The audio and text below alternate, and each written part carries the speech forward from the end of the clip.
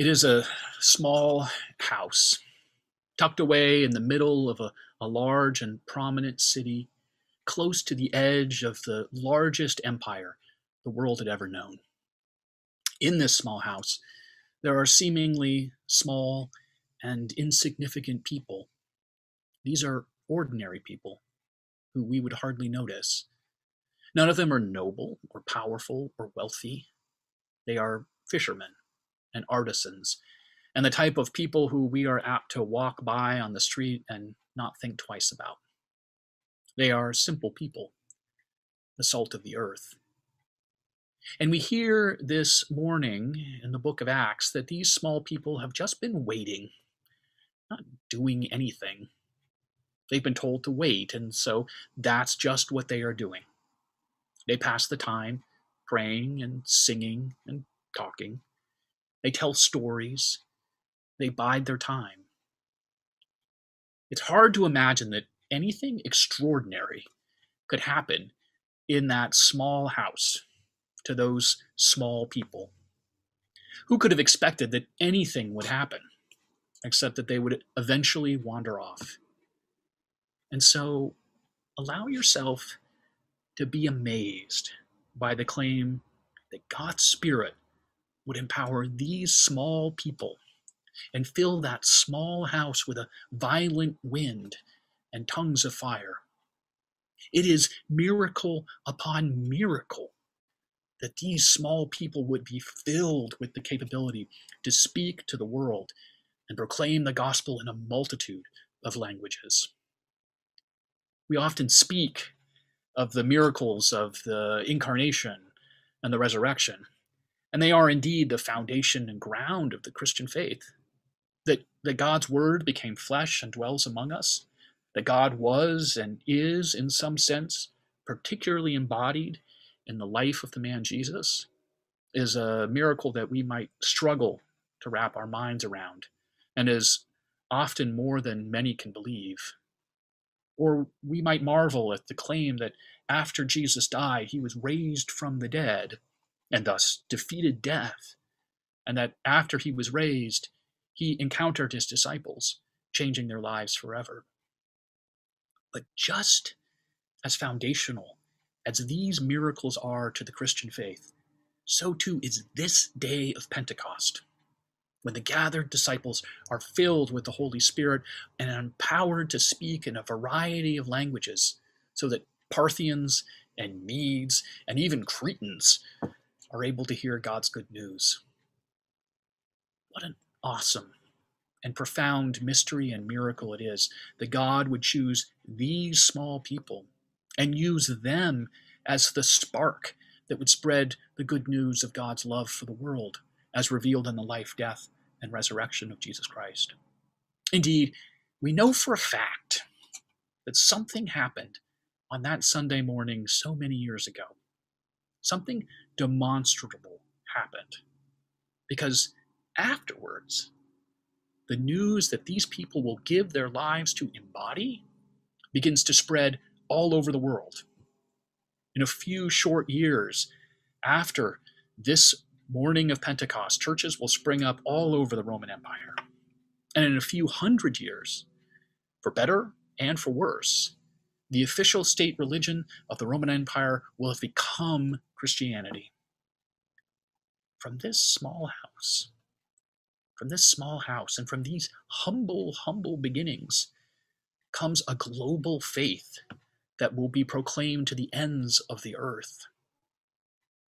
The Archbishop of Canterbury, Justin Welby, once compared this event on the day of Pentecost to the Big Bang. And indeed it is. For from this small house, proclaimed by these small people, the good news of God's love will burst forth upon the world. But it would be a mistake to assume that this arrival of the Holy Spirit was a one-time event. The Holy Spirit does not act like a spark that starts the wildfire, or as the first domino that gets the chain falling. Rather, the Spirit appears and empowers again and again and again Throughout the book of Acts, we see the Spirit draw folks into the family of the people of God and then empower them to participate in God's mission of salvation, justice, and peace. The Spirit is not just active in that small house among those small people, but is rather continually active, making it possible for people of all sorts and conditions to freely participate in the work of God. God's Spirit did not just arrive that day, way back then. No, the Spirit arrives again and again and again. God's Spirit is active still, and even active here among this gathered online community. So don't tell me that you are too small, or that we are too small. Pentecost shows us that when we proclaim the gospel, or work for justice and peace, or bear witness to the dignity of every human being and the whole of creation, then we do not act alone, but rather, by grace, we are able to participate with the Holy Spirit in what God is doing. God uses humble beginnings and simple people to do profound, profound things. And don't tell me that God did that way back then, but no more. Because God's Spirit has never been silent and never been still. God's Spirit moved over the waters at the beginning of creation, spoke through the prophets, and indeed bears witness with our own spirits that we are children of God and heirs of hope. For you see, the Holy Spirit makes this community possible as she unites diverse individuals one to another and all of us to Christ and thus to God. The Holy Spirit makes the church possible. And without the Spirit, the church would have dissolved into nothingness years and years ago. Without the Spirit, our work is in vain. All of our striving to grow and to serve would be for naught. But with the Spirit, nothing is impossible. And Jesus assures us that the Spirit will be with us to guide us and to lead us. With the Spirit, we are able to grow and change and to hear truths that we could not bear before.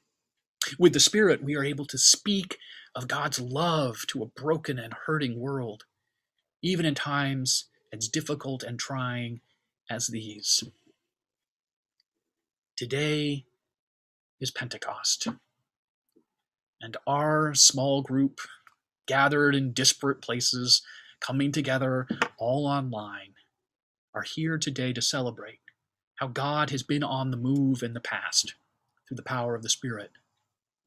But so too, we celebrate not just how God has been active in the past, but indeed how God continues to be active and has made it possible for us to act as well. We are able to live into and participate in God's mission because God makes that activity possible. For God, everybody counts. Every person matters. And everyone has something to say and to share. And God sends us out into the world so that we can love God and love our neighbors as ourselves, and thus share with the world God's good news. God does not want us to be spectators sitting on the sidelines or watching the action from the bleachers. Rather, God invites us to participate in what God is doing in the world so that we too might share God's hopes and dreams for the whole of creation. So today, on this day of Pentecost, I want you to ask yourself, how is the Spirit active in your life? What might God be inviting you to do and to share? How might God be inviting this congregation to reach out and participate in God's redeeming love? Who might we feed? Who might we tend to? Who needs to hear God's good news in a language that they can understand? Do not say that we are too small. Do not say that you are too small, for the Spirit helps us in our weakness. And it was upon just such a small house that God's Spirit descended. And it was from just such a small house that God's people and God's good news were sent forth. Amen.